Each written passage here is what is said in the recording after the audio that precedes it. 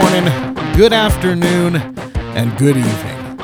You're listening to Cluck, the podcast where Ted Cluck and Josh Loftus talk about the things that make them happy. Because we can. Let's do it.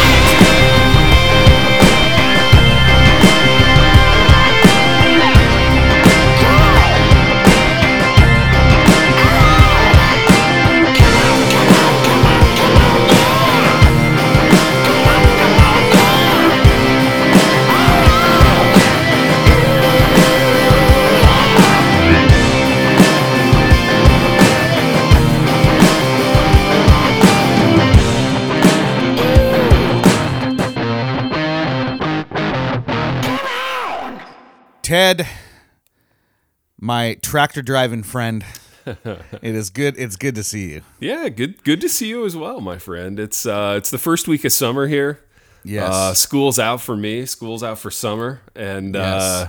yeah, I'm enjoying life right now. So Yeah.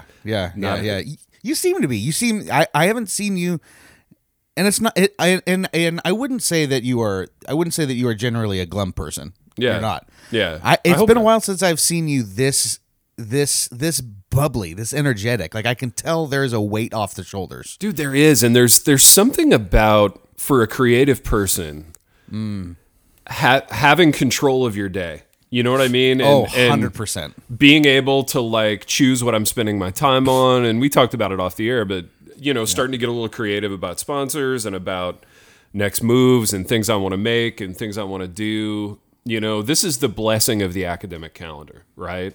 Sure. Like as much as I enjoy my day job, and I do really enjoy teaching, and almost everything that goes along with it. It's great to have the summer to be a little creative. I'm writing these talks for these camp speaking gigs I've got coming up. Super fun. I get to dive into like commentaries and Is this Barracow? Yeah, this is Barracow, and then I'm doing one in Pennsylvania in June as well. So Camp Susk is what it's called. Shout out Camp Susk. Susk. Yes, they should become a show sponsor, dude. They absolutely. You know what? should, I'm dude. gonna reach out. I'm gonna slick my hair back and make some money moves, dude, because it's There you summer go. and I have time for it, and I'm gonna reach Yeah. out. But no, it's this really cool camp in like northeast Pennsylvania, nestled right in the forest. It looks awesome, and I'll be up there for a few days speaking to their staff. So That's awesome. yeah, good things happening, dude, and I really do love writing the talks, and it gives me a chance to like pretend that I'm a pastor and study things in a deep way, and Yes. it's a fun deal, dude, for sure. Yeah. No, that's now. So, do these camps give you? Do they give you free reign on what you want to talk about, or do Yeah. they have themes and they're like, okay, we want you to speak on this? Dude, no, they really give me free reign, which is super nice. And, they know that I'm going to keep it close to scripture and I'm not going to do, 10 steps to a better life or anything banal like that. But, Yeah. But yeah, no, they're super great with me. And You're not going to go up there and try to sell books to 13-year-olds. hey, no, I might try to do that. I mean, my goodness, Well, I mean, maybe a graphic novel or two. Yeah, dude, maybe a graphic novel or two. But even that, no, I never try to sell books from the front. But I've thought about it at times. I'm like, gosh dang, I bet more successful authors they're always slipping that little promo for the book into the talk. But that just feels gross to me, Oh, it's 100% gross. It's the skeeviest thing that you can do. And dude, Yeah. I was at a church once, dude. I remember they brought this guest speaker in, and I don't know why they brought him in because he didn't preach. It was more of a lecture on Yeah. a Sunday morning, right? Yeah. Which just drives me nuts. Yeah. But then, like literally the entire time, there were just little mentions of, like all this I'm talking about is found in my book that a bunch of books that I brought with me in the back. Oh man, And yeah. it was dude all morning yeah from the pulpit. And I was like, I can't do this. That's This pretty is the gross, man. Yeah, it's worst. weird It was because so gross. I mean, you have this relationship with your books where, I mean, you want people to buy them. Otherwise, like, why do it? Why publish a book? Like, you want people to buy them and read them, but yet there's a time and a place for promo, and church is not that time or place. Like, I think camp is not that time or place. If they want to, like, Google my name and figure out what I've written that can do that. But Yeah. and yeah, my publishing career isn't going to hinge on like a room full of high school kids walking over to the camp store to buy my graphic novel. So That's right. That's right. they can Yeah. they can do it or not do it. But that being said, run, don't walk to a little online bookseller, Josh Loftus, called Amazon.com.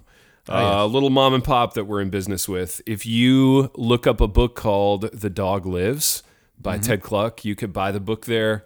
Amazon gets a cut. I get a cut. Everybody wins. It's a nice little time. And if you haven't done so, run to Amazon and give that a nice little 5-star, baby. We can use those 5-star reviews. I have a long and checkered relationship with book reviews. I don't tend to care about them, or at least I want to be the kind of person who doesn't care about them. But if you've read The Dog Lives, if you've loved The Dog Lives, even if you've just liked it, run over there to Amazon and give the boy a little 5-star. We can use all that momentum that we can get. So there it is. Promo over, Josh Loftus. Bam. I love it. Yeah, I love that. how seamless that was too. I do a little radio, baby. Just so natural. It's almost like you've done this before. I do a little radio, Look at you. Look at you. And truly, like, all kidding aside, I am excited about that book. I think it's one of the better books that I've written in my career, and published it through Gutcheck Press.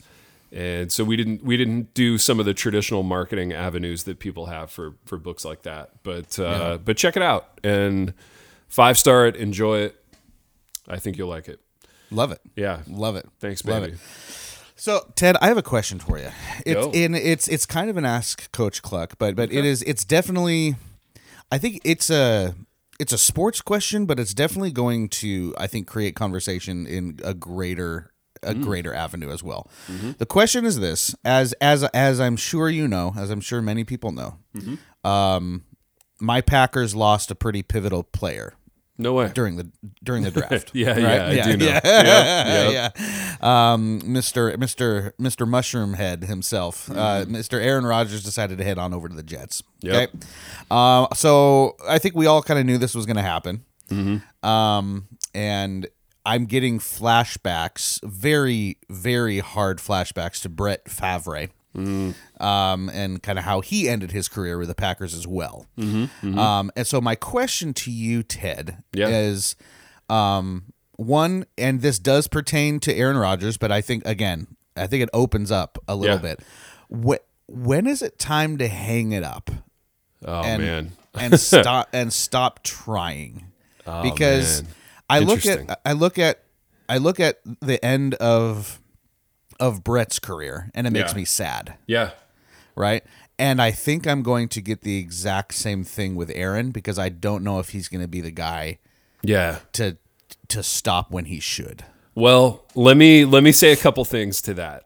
All right. Number one, yes. I'm the worst guy humanly possible to ask about this, because at 47, I'm still playing. I'm still like looking for teams to play for. Like, it's sick, dude. I am a sick puppy when it comes to this topic, right? Like, I don't know how to quit. I should have quit a long time ago. It's a whole deal of its own. So I'm the wrong guy to ask. And the second thing that I want to say about this, I want to encourage and challenge you to go watch some like late career Favre tape.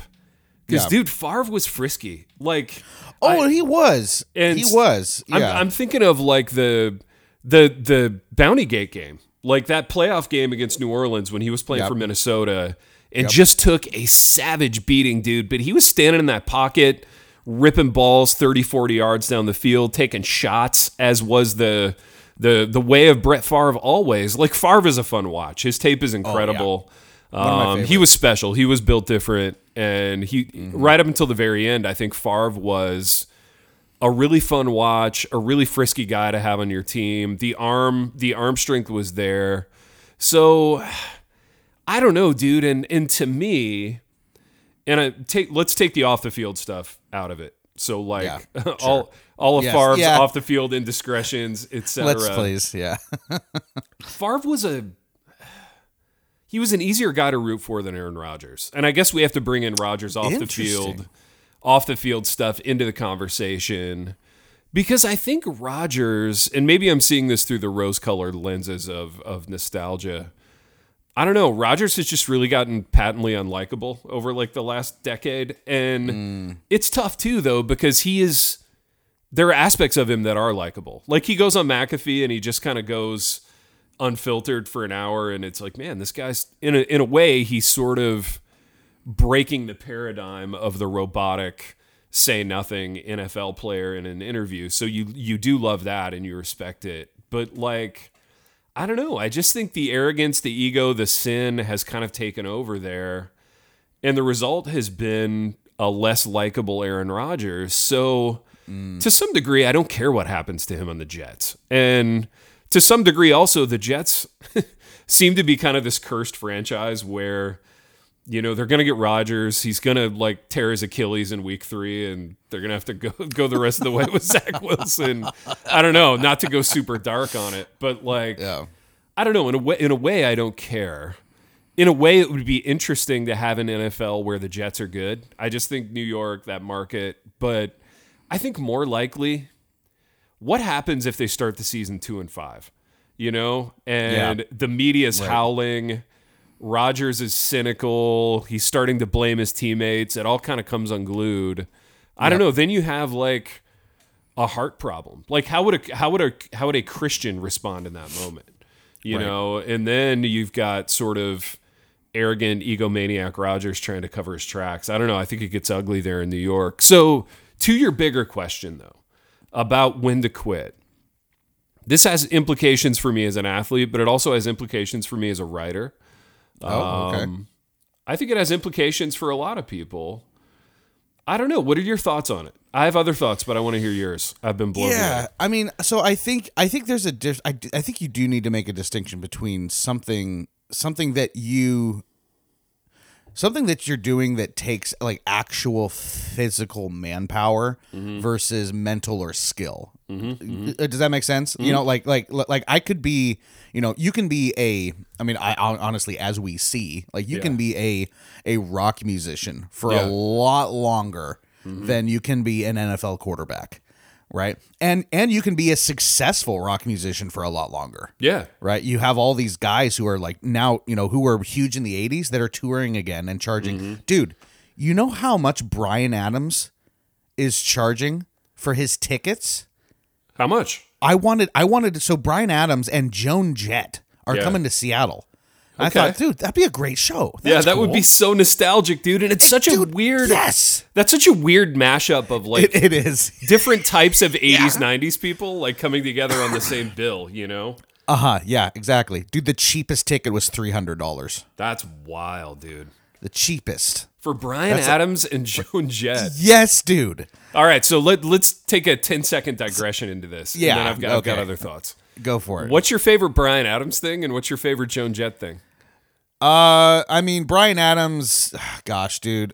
So in all honesty, so I really like Summer of '69. That's the classic one. Yeah. But he put out an album for a Disney movie called Spirit. Okay. That's about a horse. Okay. But he like they had him do kind of the Phil Collins thing in that he like wrote the soundtrack for it. Yeah. The songs on that album are like some of the greatest love songs ever. Dude, my Bryan Adams thing is the Robin Hood soundtrack. Because Robin Hood with Costner? Yeah, so yes. Was it Costner, dude? No, it was somebody else. Which Robin Hood? I don't know, the 90s one. It might have been Costner. I think Costner wasn't Costner the played Robin Hood in that, right? Maybe. So that movie was on a very short list of like Christian approved like sleepover movies. So if you were like spending the night at your buddy's house in the mid 90s, like that might have been the movie you were watching. And it had that great Bryan Adams soundtrack with that ballad on it that just ripped. Everything I Do It For You by Bryan Adams. So it's Robin Hood, Prince of Thieves, right? Robin Hood, Prince of Thieves. It was Costner. It was Costner. Costner and Morgan Freeman. Yes, dude. Major cast on that one. Major cast.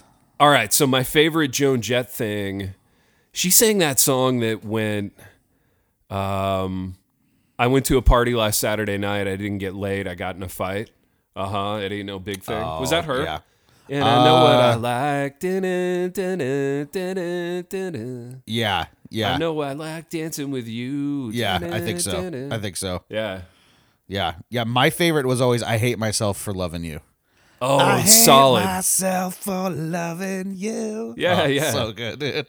Man, that takes me back. Those are solid tracks.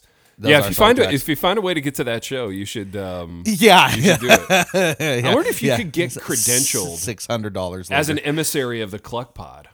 Oh, dude, And I get a media pass. you get a media pass. Yeah, You should try that. Just that'd as be a amazing. as a litmus test, you should try to leverage how much we can leverage the show. I know, right? See if I yeah. can get in to see Bryan Adams. Get in to see Bryan Adams. That would be huge. Yeah. All right. So when Yeah, to quit? yeah. I do Yeah, think. yeah. So basically, my point was, I think it depends on what you're doing, Yeah. right? And whether or not you can stay proficient Yes. at what you're doing. I think as long as you can stay proficient at it and it's giving you joy and it's not Yeah. it's not killing you in some way. Yeah. I think you can go as long as you want. Yeah. I agree. There's a third factor at play for me on this though. Okay. And I don't know if it comes into play yet for Rogers, but it has for other old athletes at times. It's the dignity factor, you know? Sure. And it does for writers too, especially Yeah. Christian writers. Like, I've long been of the opinion that you shouldn't do books just because you can do them. You know what I mean? Just because you can get another book deal, it doesn't mean you should. Sure. And sure. That's you know, a good you point. see these guys that are like cranking out books every 7 months just because they can.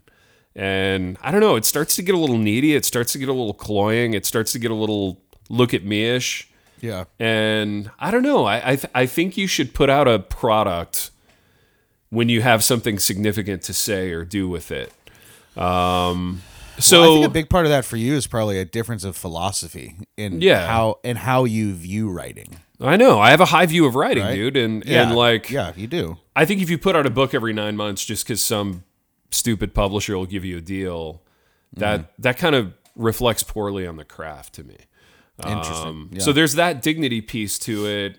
Like boxing wise, I don't know, like late career Muhammad Ali, or even boxing wise, like, you know, late career Tyson doing these joke fights against Roy Jones Jr. or whatever. Like, that's sad. That's depressing.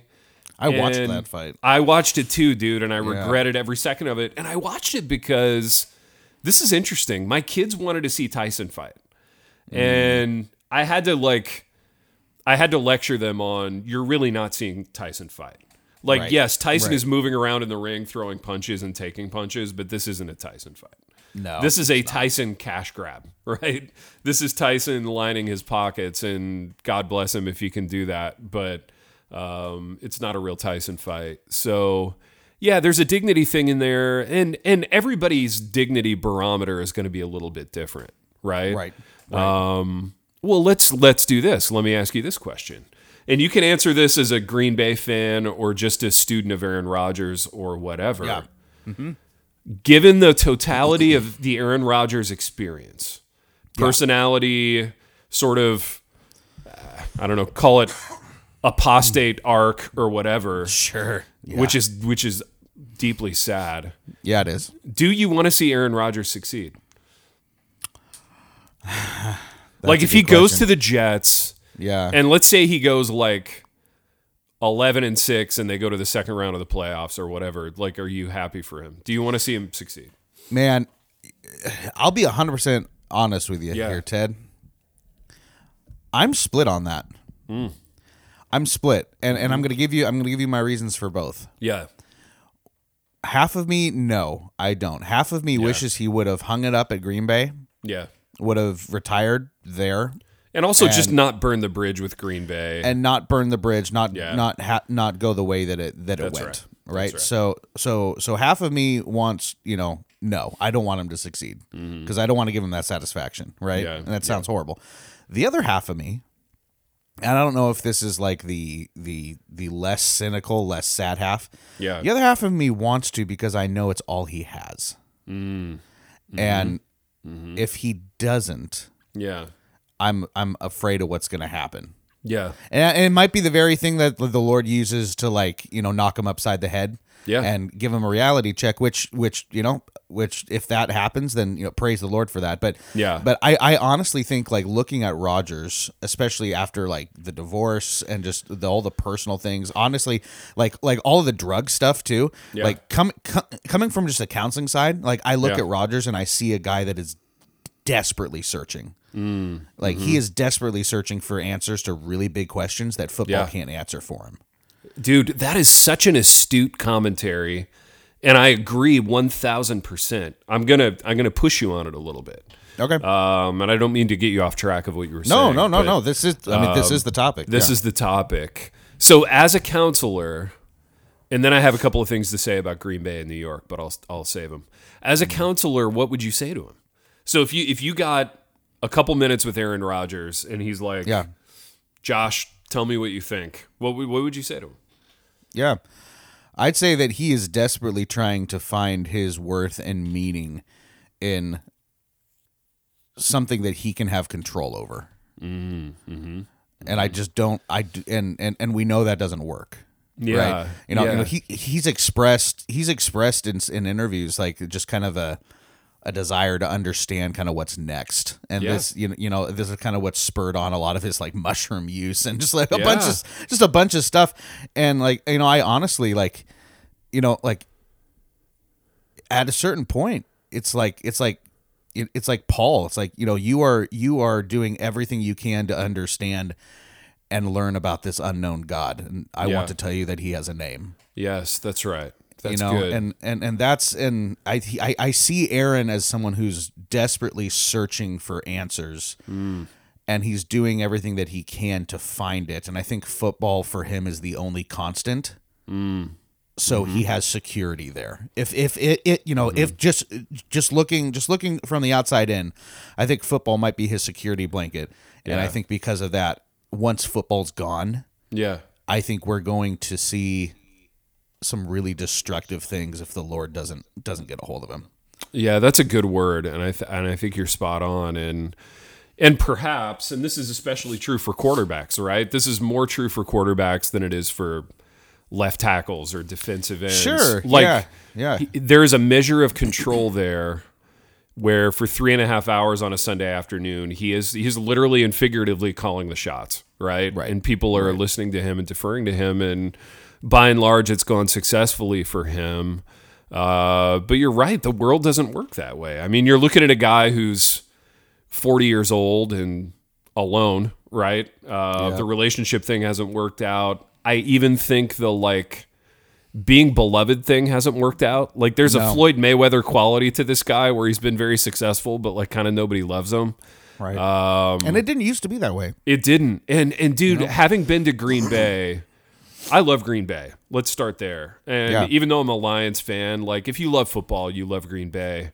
Yeah. I've been to the Packer Hall of Fame. I've been on the stadium tour. I do love it, and I love the town. And there's a world in which, and this was true for Favre too, where if they could have kept the relationship intact, there would have been a legend quality in Green Bay. There would have been such a loyalty from that fan base to that player that it could have been really special and really magical. And it's interesting how both of those guys eschewed that in order to pursue this ethereal. I think there's this feeling of athletes want to go to New York and conquer it. But for the life of me, Josh Loftus, it's been decades since that has happened. Right? Who would you say was the last one to successfully complete that mission? I've been thinking about that as we've been doing this program.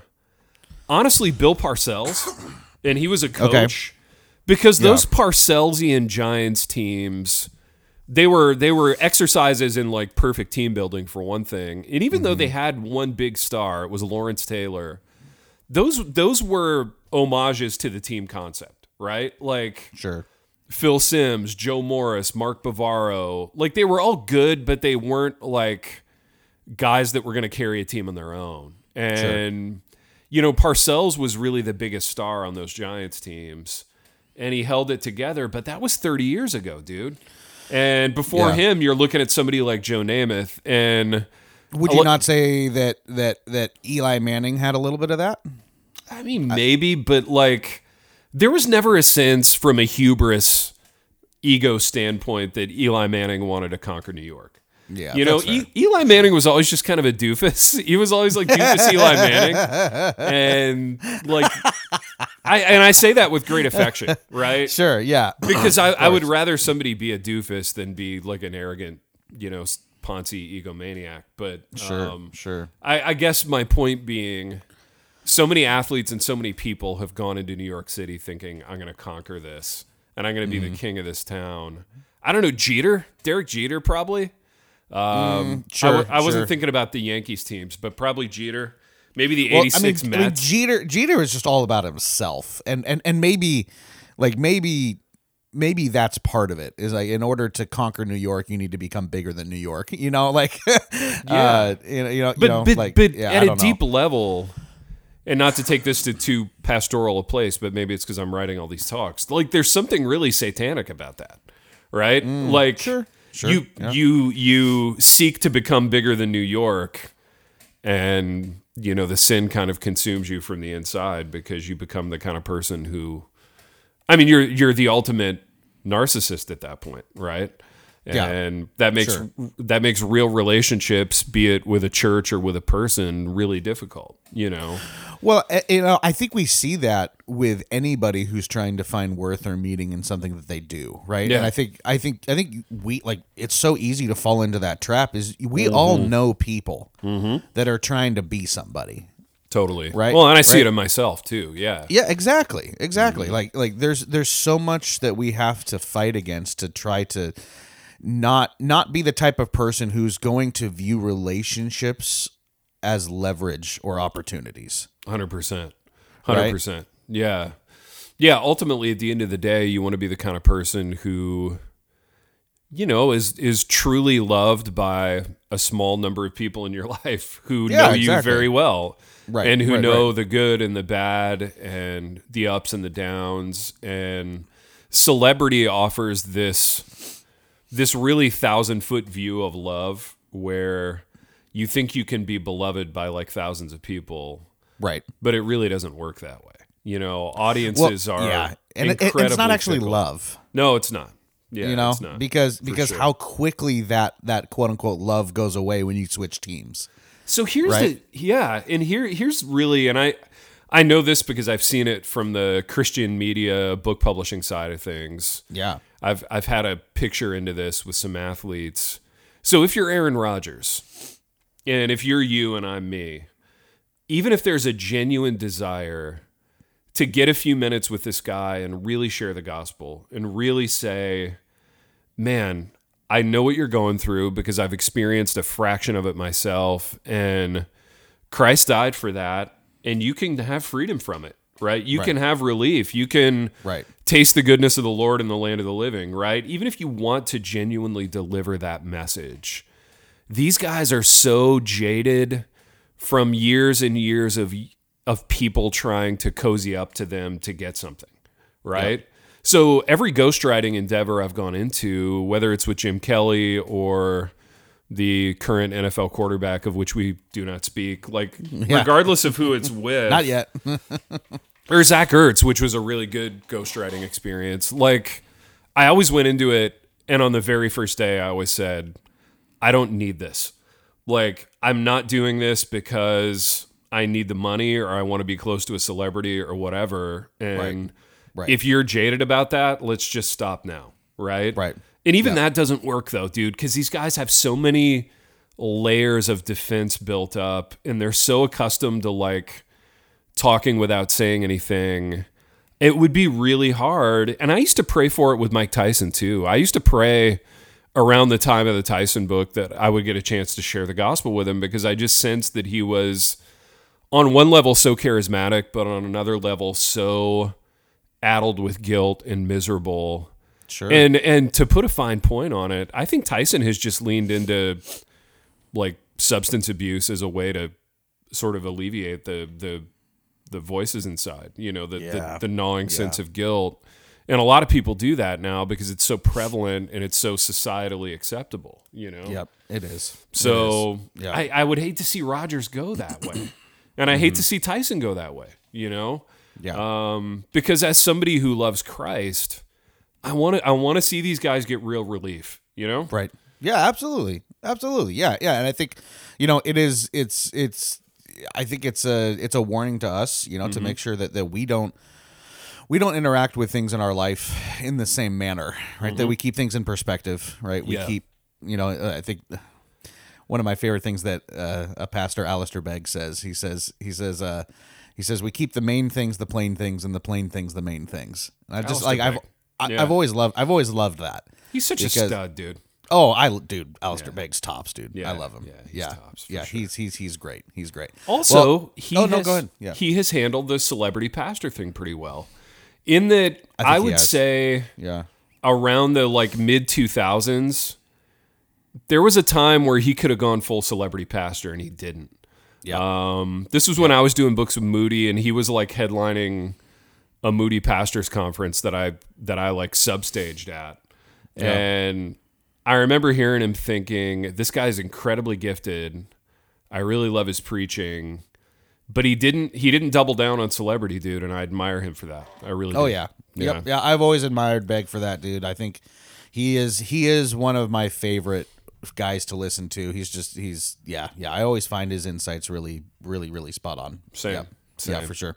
Well, Ted, before we get out of here, man, I have one more quick question for you, and then we'll wrap up. With now your schedule freeing up, with the summer, coming quick, with the weather being nice, with the weight of academic responsibility off your shoulders, I have to know. Yeah. Is Red Dead going to get some of that love? Dude, Red Dead is giving it is getting some of that love. And dude, I don't know where you are in the story. I've got to from a counseling perspective, I want to hear from you on this. Oh no. But, Ted's like, I find myself thinking about it all the time. Well, a couple of counseling related things. One, I'm about 60% of the way done. So I'm really in that moment where Arthur's really starting to decline physically, dude. Oh no. And it's bumming me out, man. And I know. And I'm seeing some last moments on the horizon. So I'm having a tough time with that, but I am playing some. But here's my weird thing, dude. Yeah. I have such a Midwestern Puritan work ethic kind of thing where I never allow myself to play video games during the day. I always have to put in a full 8 hours of work until I can engage that video game. And so it's your reward. It's like your ice cream. It's like my ice cream. I'm still in that evening margin. So Arthur's not getting as much time as he could, and maybe I'll get over that and be able to devote a few daytime hours to Arthur Morgan. But no, man, we're picking our way through it, still enjoying it. I'm already starting to do the emotional work of thinking through how I'm going to deal with the end of the game. Yeah. Right. And Arthur's death and all that stuff. But but no, dude, I'm enjoying it, and I think Red Dead might get some more time. There you go. Yeah. There you go. Yeah, that's awesome, dude. Yeah, it is. It's like playing a movie. Oh, it really is. You get invested deeply. Dude, it's a banger. It's such a banger. I actually wrote an essay about it that I think is going to publish in World about the sort of the moral compass of the game and the ethical weight of it, which I hope they run the piece. But anyway, what's your relationship with and I'm talking you, not Arthur. What's your relationship with Dutch these days? Yeah, dude, things are a little rocky with Dutch, man. Yeah, things are a little rocky now. I think Dutch might be losing his grip a little bit. I think. Well, I mean, to put it in pastoral terms, I don't know, and I don't want to make bold, sweeping statements about people who I don't know who are also fake. I think Dutch has been given over fully to his hard heart. I see a hardness in Dutch that wasn't necessarily there in the first act of the game. Yeah. No, I think Dutch has made the decision to go over to the Jets, and we're starting to see that. He's going to the Jets. Dutch is like, I want to conquer New York. I'm going to do it. Nobody's done it since Joe Namath. I'm doing it. I'm the guy to do this. Exactly. Well, I look forward to many more updates on Red Dead, Ted, and I'm glad we're coming into the enjoyable months for you, my man. It's going to be awesome. No, thanks, baby. That's We're awesome. going to level up this podcast enterprise. We're going to level this empire up considerably over the summer. That's we're right. making moves. I might be doing some importing, exporting. Yeah. We got some things in the hopper that I think are going to be fun that people are going to like. We do. It should be a good time. Yep. Well, listeners, you know what you guys can do. You can head on over to all the socials, and we are there at CluckCast. You can find us, interact with us, talk to us. We enjoy that. Submit your questions for Ask Coach Cluck, and we will talk about them ad nauseum on the air. We will do that because it's something that we do for you. Tell a friend about the podcast, right? Let's grow even further the Cluck podcast community, because when there's more of us, it's just way more enjoyable. So tell a friend about it. That'd be fantastic. Keep your eye out for some exciting stuff. Like Ted said, coming down the pipe. It's going to be awesome. We thank you guys for listening. We'll catch you on the next episode of Cluck.